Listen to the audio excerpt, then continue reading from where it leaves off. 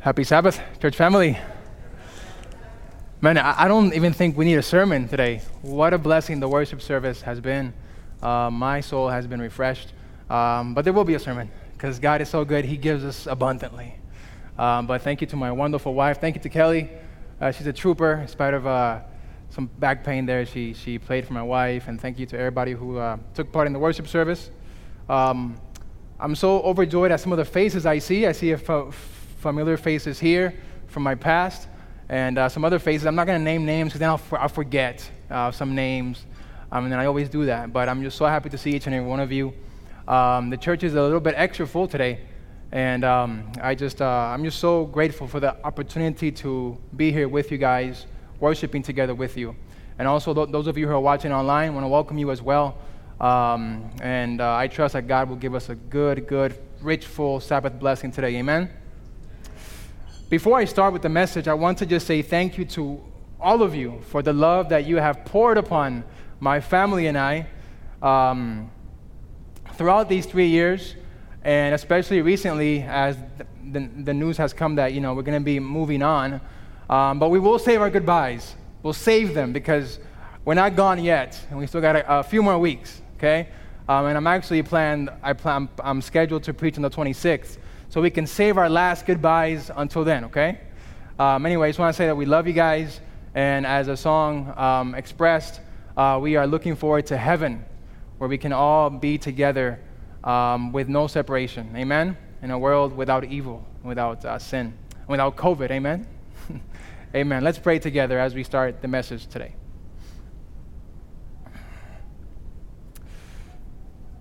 Father in heaven, I am humbled at the opportunity you give me to present your word, to be a mouthpiece for you. And I pray, Lord, that I may not get in the way of you communicating to your people. Father, I pray that you may empower me and strengthen me as a mouthpiece this morning, and empower all of us, Lord, as hearers of the word and also doers of the word. Lord, may we grow to love truth, Lord, and to cherish it, Lord, as it comes from your word. So, Father, we ask for your spirit to guide and to control everything about this message, Lord, and we thank you so much, and we pray in the name of Jesus. Amen. Amen, amen. All right. As we get started in our message this morning, I want to test you a little bit, okay? We're going to do a little bit of a quiz. I'm going to give you some words, and I want you to kind of express to me, or to at least think in your minds, but you can also express them out loud, what things you associate with those words or with those things, okay? Let's see what comes to mind. You ready? You guys ready? Okay, good. All right, first word, palm tree. Palm tree. What comes to mind? Okay, Florida. All right. What else? California. Okay. To me, I see coconuts. And I hear the soft musical sound of the surf. Okay. Good. Garage. What comes to mind when you think of garage? Cars. Okay, what else? Okay, junk. Okay, clutter, maybe. I think of oil stains on the ground. I think of greasy hands fixing things, and some of us may think of like our man cave, right, in the garage. Okay, very good. Work. When you think of work, what do you think about? Stress. Do you enjoy your work? Do you not enjoy your work? Don't say it out loud. Hope. Second coming. Jesus, very good. Maybe God's faithfulness to his promises. Very good. What about faith? What about faith? I think of belief. I think of God's word. I think of trust. One more. Salvation, or the gospel, kind of, we use those as synonyms. What comes to mind when you think of salvation or the gospel? Jesus, very good. What else? A gift? Excellent, excellent. Now, don't raise your hands, but how many of us thought of health or healing when we thought of the gospel? Health or healing. Probably most of us didn't think of the gospel in those terms. But did you know that in the original language of the New Testament, which was Greek, there is one word that is translated both as save, as in how God saves us, such as in Matthew 1:21, where it says, "And she shall bring forth a son, and she shall call his name Jesus, for he shall save his people from their sin." So that word save there is the Greek word sozo. Can you say sozo with me? Sozo. And it's the same word used also in Matthew 9:22 when God speaks to the woman with the issue of blood and he says, "Be of good cheer, daughter, your faith has made you whole," or has made you well. That whole or well, referring to her health, is the same word in Greek, sozo. And I can show you many, many, many more examples in the New Testament. But the point is this, as we dive into our message here, give glory to Him. There is a close connection between God's saving work in our spiritual lives and God's saving work in our physical lives, in preserving and restoring our health. Let me ask you this. Can our lifestyle affect our walk with God? Most certainly, right? I think we would all agree with that. Let me ask you this follow-up question. Can our diet affect our walk with God? Well, as we seek to find answers to these important questions, I want you to join me there in Revelation chapter 14, a chapter that is well known to most of us. And yes, I know Pastor Bernardo just did a 4-part series on the three angels' message, which are found in this chapter. But do you really think that the whole goodness of this chapter can be summarized in 4 messages? That's like saying a European tourist comes to New York City and he sees 4 awesome attractions. And then he goes back to Europe and he says, "I saw America." No, I don't think so. There's a lot of goodness in Revelation chapter 14. This is where the Lord guided. And we can definitely preach like 100 sermons from this chapter. But let's go there to Revelation chapter 14. Here in this chapter, we have a message at its core. The three angels' message that you guys know well. In the first 5 verses of this chapter, you have the characteristics of the people who embrace this message. The Bible describes them as having the Father's name on their foreheads. In other words, they are sealed. They are sealed. Like a jar full of yummy tomatoes, if you will, in which the contaminants of the air are kept out and the life of the food is preserved within pure. So, in like manner, the people of God have made their decision. Sin is outside of them, and God is inside of them. Amen? They have seen the cross, and they, like Moses of old, esteem Jesus Christ of greater value than the riches of this world. They see Jesus, and their hearts are melted in love, appreciation, and gratitude for Him, who risked all and gave all for their salvation. Yes, friends, they have made their choice on God's side, and God has filled them with His Spirit and has transferred to them His character. May we be these people, amen? Amen. And God is calling us to be a part of this people, to be these people. Now, then the chapter reveals the message that prepares the people of God to reach that state of being without fault in the presence of God. So we have these 3 angels' messages, so we have these 3 angels or messengers which actually is the same word in Greek. Angel means messenger in Greek. And these are us, friends. We are them.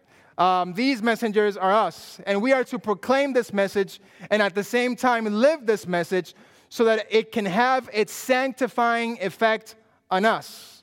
This message that Pastor Rob went through in the last couple of weeks prepares the world for the harvest in verses 14 through 20, the end of probation, and eventually the coming of Jesus.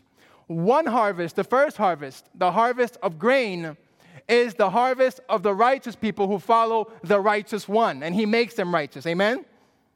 But there is a second harvest, a harvest of grapes, and this is a vivid symbol of the lost. They also have made their decision, and it does not turn out good for them. They are crushed and pressed in the winepress of God's wrath against sin. That's what the Bible says, friends. Now, God isn't cruel or mean for doing this, but decisions have consequences. I'm going to repeat that again. Decisions have what? Consequences. And God has to somehow rid the universe of sin, evil, and selfishness. And the Bible tells us how he does it. He will destroy it. And he gives the message to the whole world to separate us from that which in his righteousness he must destroy. Because God must, in a sense, deep clean the universe, per se. He must do that. And I want to be on God's side. How about you guys? Amen. Amen. Praise God. Now, going back to the message itself, particularly the first angel's message, I want to narrow in on the phrase, fear God and give glory to him. We're going to focus more on the part that says, give glory to him. But just notice a few things here with me first. This phrase, fear God and give glory to him, is mentioned in the context of judgment, a pre-Advent judgment, which takes place and must take place in order for Jesus to come back. And this judgment started when? In 1844. Okay, so it is an end-time message. Fear God and give glory to him. So this is an imperative that is given to that is given to us, and also it tells us worship him who made the heavens, the sea, the heavens, earth, sea, and the springs of water. These commands are all interconnected, friends, and we don't have time to deal with all of them. But I want to talk to you briefly about fear God, and then we're going to go into give glory to him. To fear God in the Bible, you guys already know this because Pastor Rob went through some of these things. To fear God in the Bible is to have this awe of God. There's awe for God. A deep respect for God. In fact, Deuteronomy 10:12, and I think we have it here on the screen, it tells us the following. And now, Israel, what does the Lord require of you? But to fear the Lord your God, to walk in all his ways, and to love him, to serve the Lord your God with all your heart and with all your soul, and to keep the commandments of the Lord and his statutes, which I command you today for your good. So fearing God is synonymous, friends, with walking in his ways, loving and serving him with all of our hearts. You see, the biblical picture of fearing God is not this repellent type of feeling that we get when we are afraid of something. Rather, the fear of God is like a magnet that draws us closer to him. The fear of God in man draws him or her to obey God. That's why the Word of God tells us in Ecclesiastes 12, verses 13 and 14, I think we have this on the screen as well. Let us hear the conclusion of the whole matter. What does it say here? Fear God and do what? Keep his commandments, for this is the whole duty of man. Notice again the picture of judgment here in verse 14. For God shall bring every work into judgment with every secret thing, whether it be good or whether it be evil. You see, friends, fearing God is an internal reality in which God becomes very real and very important to us. Let me share with you just a few short quotes from the spirit of prophecy, the upward look, page 371. I think we have this on the screen as well. It says, the love of God ever tends to what? To the what? To the fear of God. In particular, what? Fear to what? To offend him. To offend him. And I have one more quote for you on the fear of God before we move on. It says, in 3 manuscript releases, it says this. We should be, as a family of obedient children, having what? The fear of God before us. Not slavish fear, but filial fear. What is slavish fear? It is the fear that a slave has of his master. Are you with me? Fear that the master will abuse or will mistreat him or her if they don't obey. Fearful, slavish fear. But notice, we are to have a what? A filial fear. What does the word filial mean? It means what is due to the father from a son or a daughter. So notice, in the same way we are to respect a good, godly father, we are to respect and obey also our heavenly Father. Amen? So this is the fear of God that we see in the Bible. But the point with me going over this real quick with you is that the fear of God is something that goes on within the heart, within the mind of the believer. Okay? It is something internal that happens in us. But the phrase is coupled together, fear God and give glory to Him. And that's where I want to focus in this message. Give glory to Him. What does that mean? Well, the word translated glory in the Bible is used for a wide variety of things.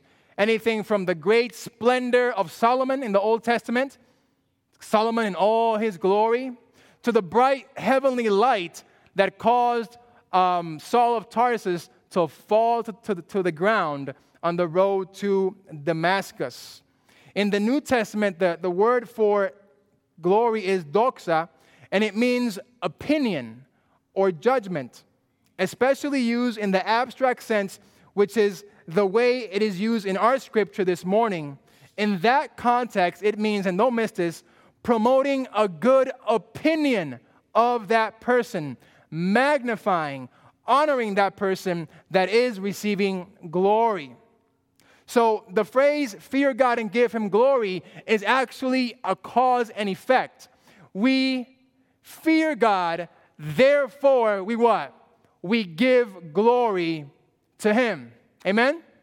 You guys tracking with me so far? Okay, now we're going to get a little bit more practical, okay? You with me so far? I don't want nobody sleeping out there. All right. So this command to give glory to God means to lift Him up. It means to make Him look good in the world. We are to make God shine, friends, in this dark world. This is what the gospel, the true gospel, is calling us to do.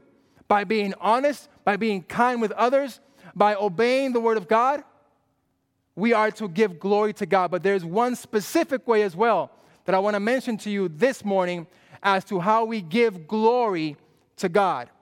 I want you to come with me to 1 Corinthians chapter 6. 1 Corinthians chapter 6. I think it's on the screen as well, but I always like looking it up in my Bible. 6, verses 19 and 20. Paul here draws an amazing connection between the spiritual and the physical. And this is basically the crux of my message this morning. You see, in the world, many times we are taught or we grow up to believe that our spiritual life is our spiritual life, our religion is our religion, our faith is our faith, and the way I live my life is something else. What I do, what I eat, what I drink, it doesn't matter because that's different. We tend to compartment to kind of make a department of religion in our lives, and then there's also a regular life department, and these departments are separate from each other. But the Bible actually teaches us that that is not true. God actually is calling for all of us to worship Him, for all of us to give glory to Him. And Paul brings this out masterfully here in 1 Corinthians chapter 6. And the Bible says, Or do you not know that your body is the temple of what, everybody? Of who? The Holy Spirit, who is in you, whom you have from God, and you are not your own. For you were bought at a price. Therefore, what? Glorify God where? In your body and in your spirit, which are God's. Yes, friends, the Apostle Paul tells us here that our bodies are not ours. Yep. Look at your bodies. My hand isn't mine. My mouth isn't mine. My chest isn't mine. It's actually God's. My lungs, my liver, my kidneys, my small intestine, my heart, my brain is actually not mine. It's God's. These bodies are actually rentals. Or if you want to put it in another way, these are company vehicles. Okay? That a God of love has given to us, has loaned to us, so that we can enjoy it, our bodies, we can take care of them, our bodies, and we can give Him glory and serve Him with our bodies. And the fact of the matter is, friends, a sad reality, we don't value our bodies as we should. We forget that they are an absolute miraculous feat of biological engineering. I mean, just think about a human cell. I have a picture of a cell here, and sorry it didn't quite fit properly in the slide. Now, I'm not a doctor, but I have some family members that are, and some friends. But anyway, I know this. All I know is that the human cell is an amazing thing, and you and I have trillions of cells in our bodies. Did you know that one human cell, or I should say each human cell, has its own power plant, its own water supply, its own transportation system, and it efficiently and effectively accomplishes the purpose that it has, whatever particular cell that is. And we have trillions of cells in our bodies. Isn't that amazing? No wonder David says we were wonderfully, fearfully and wonderfully made. Amen? I mean, it's really quite amazing. I want to encourage you to study a little bit about biology, and you will be awestruck at the complexity and the just amazingness of your own body, That's why David said that. Now, notice, I have another picture here. Many times, that's a pretty nice car. It's a Ferrari Spider, okay, if you were wondering. It's a pretty nice car. Most of us will never even drive a car like that. When I was down in Florida, in Clearwater, I saw a couple of Lamborghinis. That's pretty cool. Anyway, they're pretty loud. But I will never drive a car like that, most likely. Anyway, many of us take better care of our cars, and they're not even half as valuable as this, or a quarter or a fifth as valuable as this. Many of us take better care of our cars than we take care of our, can you finish the sentence? Our bodies. And this, my friends, is a dishonor to God. But this true gospel is asking us to give glory to Him by the way we take care of ourselves. Like, I have another picture. See, this lady, she's taking care of her body. She's exercising. She's cherishing the gift or the company truck that was loaned to her. Well, I don't know if she's a believer or not, but, for Christians especially, it is a stewardship issue. It is a worship issue, the issue of health. Now, let's continue on here. God has blessed this church tremendously with the gift of prophecy. If you don't know what that means, it actually means the writings of Ellen G. White. And God gave us a lot of information that further explains what we already have in the Bible, as He promised He would, all right, in Bible prophecy. Anyway, there's over 100,000 pages that we have that have been given to us through God, by God, through an instrument, a humble instrument, and that's a lot. And did you know that one of the topics that is most written about in the spirit of prophecy, guess what it is?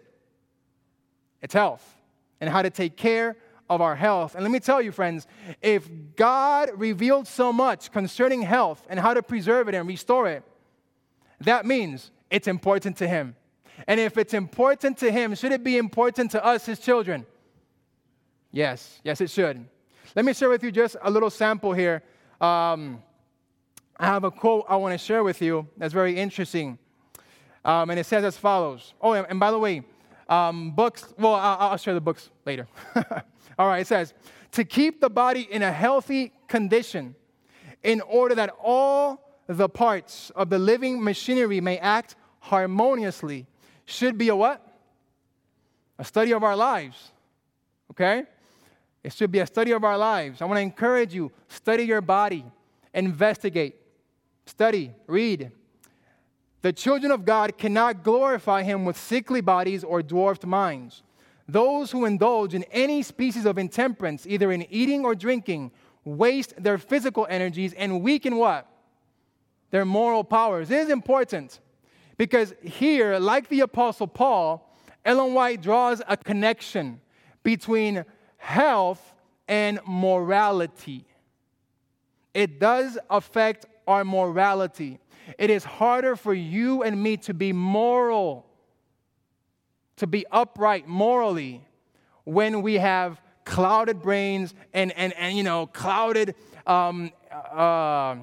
intestines, and we're just drowning our body with unhealthy food. It is harder for us to be moral beings. So that's a big deal. That's a big deal. I want to share with you more information. This is particular concerning meat.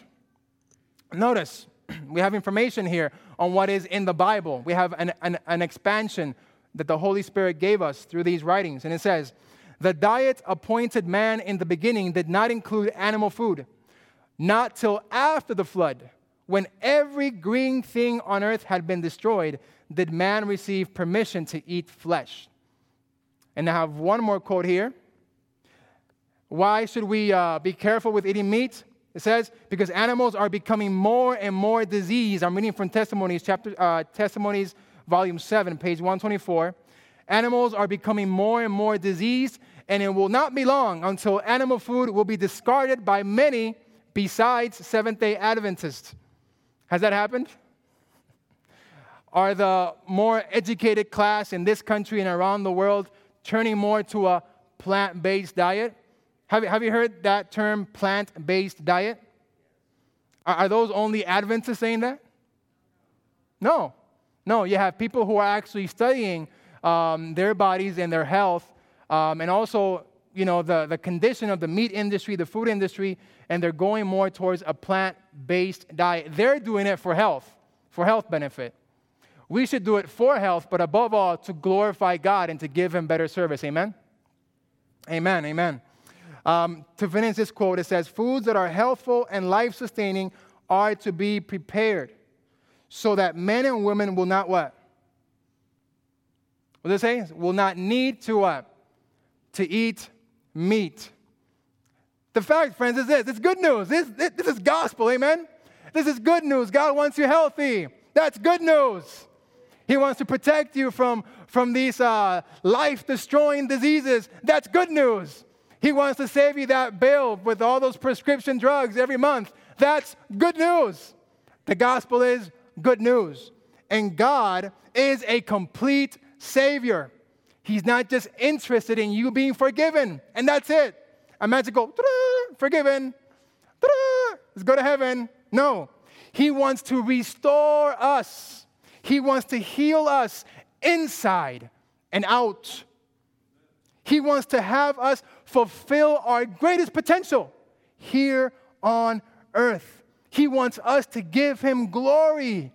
And it is very difficult to do that if we promote sickness in ourselves by our unhealthy habits. And by the way, especially in these times of COVID-19, coronavirus, as you have heard, I want to repeat again, though wearing a mask is good and it helps, most people say, the best defense against COVID is what? Is a good, healthy immune system. But masks are good. Don't misunderstand me. And I should probably wear mine more. But the best defense against this pestilence and whatever other pestilence is a good immune system. The best defense against cancer, diabetes, is a healthy lifestyle. And the gospel of Jesus Christ incorporates that into that spiritual message. Praise be to God. Now, I'm going to let you in on a little conspiracy. Uh-oh, here he goes. I'm going to let you in on a little conspiracy. It's not a theory, it's truth. You ready for it? Shh, don't tell anybody, though. The devil wants you sick. He wants you sick as a dog. He wants you complaining. He wants you hurting. He wants you dragging your feet through this life. That is his plan. He has a conspiracy to make you sick because he knows that you will have a much harder time being a winsome Christian, a victorious Christian, if you're always hurting, if you're always sick, if you're always under medication. He knows that. He knows that. So he's out to steal your health away, friends. And my message to you, God's message to you this morning is, do not let him. John chapter 10, verse 10 tells us, the thief comes not but to steal, to kill, and to destroy. But Jesus says, I have come that you may have what? Life. And not only life, he says, that you may have it how? More abundantly, Lord. Friends, this is gospel truth. Amen? So, God has given us, friends, as Seventh-day Adventists, and those friends who are visiting us, he wants you to know this message too. This health message, this message of health reform. He's given us thousands of pages. This book, Ministry of Healing, I don't know if you've read it. It's an awesome book, very inspiring and very enlightening. We have compilations like counsels on diets and foods. Have you ever read it, friends? Now, there is a context to everything, and you need to look into things. But have we read these books? Counsels on health, medical ministry. These are books not just to be collecting dust or to be in our phones. They are books that God intended for his people to what? To read and to be blessed by that information. Because I repeat, the devil is out. He has a game plan to make you sick, to make you weak, to make you depressed. But God has a better plan, amen?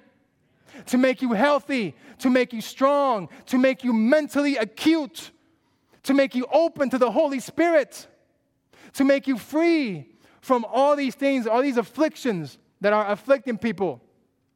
Now, I want to be clear here. I want to be clear. I don't want to be misunderstood, and I don't want to be insensitive, okay?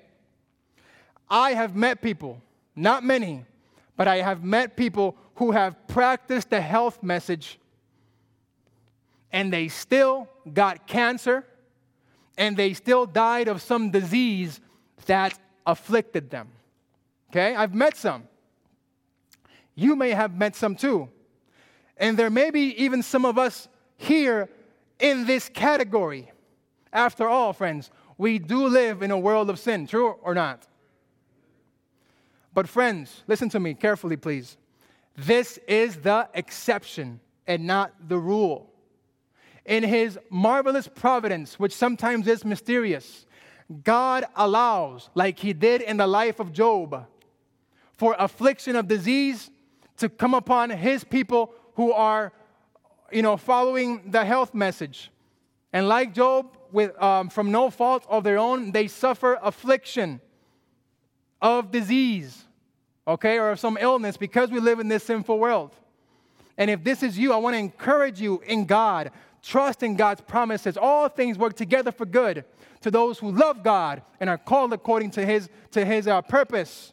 God will see you through, friends, amen? And he will heal you, whether now or in the resurrection. He will heal, amen? But sadly, friends, the majority of the sickly are suffering from self-inflicted wounds. The providence of God has nothing to do with it in most cases. But God is merciful. And he loves us no matter what mistakes we have made. Amen for that. And many times we have made those mistakes in ignorance, health or otherwise. But I got good news this morning. God is gathering a people. He is calling you and me to come out of ignorance and into the light of health reform and his health message. And I thank him for that. And he gives us that light so we can give him glory. Amen. And the way that we serve the way that we serve him in our lives, the way that we can be of a bigger blessing to people because we have a greater amount of health. I mean, let's think for a moment, friends. Just look at the most popular foods in America. Go down in your imagination down the aisle, 10 and 12 and 13, down Walmart and Myers. What are the foods that abound? What is America's favorite food? Well, I can tell you, it isn't broccoli, lentils, and beets. It's meat, pizza, soda, French fries, white bread, you name it. Now, I'm not saying that we can never have some of these foods that are not really that healthy. What I am saying is that unhealthy food should be the exception in our diet, maybe for special occasions or something, and not the norm. I would be a hypocrite if I said, oh, never, because I myself, and I'm growing, I'm not the best health reformer here. But, when I go to my, birthday parties or whatever, I'll have my cake and my ice cream, and it's not vegan. Most of the times. But I'll tell you what, I won't do that every day. Not even every week. You know why? In my particular case, almost everybody on my father's side in my family has diabetes type 2. Almost everybody. I think there's only one exception. I have it in my DNA. Are you with me? You think I want diabetes type 2? No way, Jose. And God has told me it's not just a health issue, Carlos. It is a moral, spiritual issue because, well, not so much the disease itself, but in my cooperating with God and following healthy practices because he can communicate with me better. He can use me better. He will be glorified better if I try to avoid that disease. Are you with me? Now, diabetes type 2 may come either way, but I'm going to sure as certain try for it not to come. And this is what God wants us to do, to cooperate with him, friends. I'm not trying to make anybody here feel bad or anything like that. I'm just trying to awaken us that this is also a spiritual issue. It is a moral issue. It will affect your walk with God. And we need to look into these things. We need to read into these things. We need to open these books that God in his mercy has given to us. These books were written with sweat and tears. Are you with me? For us to read them and to study them. Amen? Amen. I'm done. God is good. And I think the message got across. He loves us, and he wants us whole and healthy. He wants us educated. He wants us cooperating with him. Amen? Amen. Friends, that's good news. That's the gospel right there. That's part of the gospel, part of the everlasting gospel, a gospel of restoration.